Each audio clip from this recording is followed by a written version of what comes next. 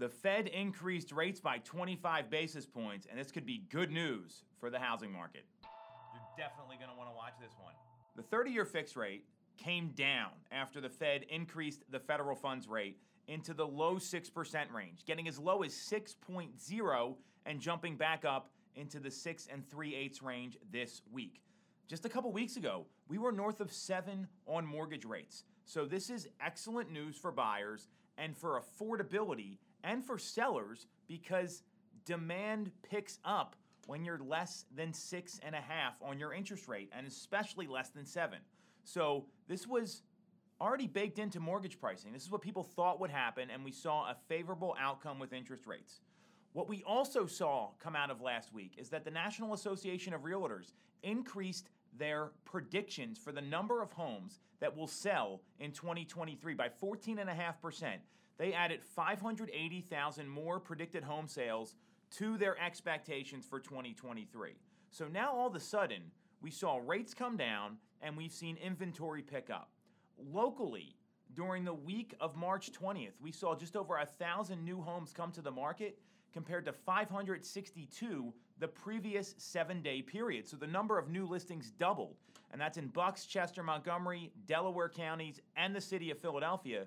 So now all of a sudden, we're seeing inventory come up, more new homes come to the market, and mortgage rates have come down. To give you an idea, at a 7% rate versus a 6% rate, at the median sale price, which is right around $425,000, we're seeing that's going to cost you a little over $200 a month less on your payment. So payments are down, rates are down, inventory's coming up. What does it mean? This is not what people expected when the Fed raised rates, to see the market react this way. We may have hit a bottom in inventory. Time will tell on that. That would be great news for everybody. So if you're thinking about selling right now, all of a sudden, there might be a few more options for you to move to. And also, there's going to be a little more competition now that we're heading into April. We're looking at May and June, not far behind. This is typically when we see listings peak in the greater Philadelphia area. In addition, buyers can now afford a little more. Their payment went down, their affordability went up. That may allow them to pay a little more for your property. So in terms of selling, I've been beating the drum to get your home on the market sooner. That's still the message here. We will see more new listings come to the market, and that means more competition for sellers. For buyers, this is what you've been waiting for. I said this back in the fall, and I'm going to repeat it again. Rates came down, inventory came up.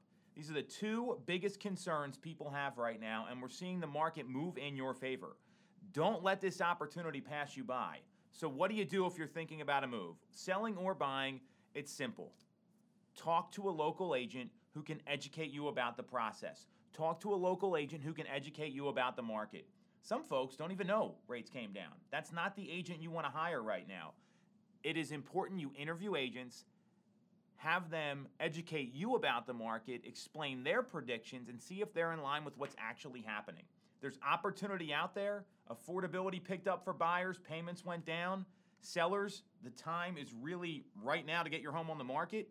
Get in touch with someone and take control of your real estate future.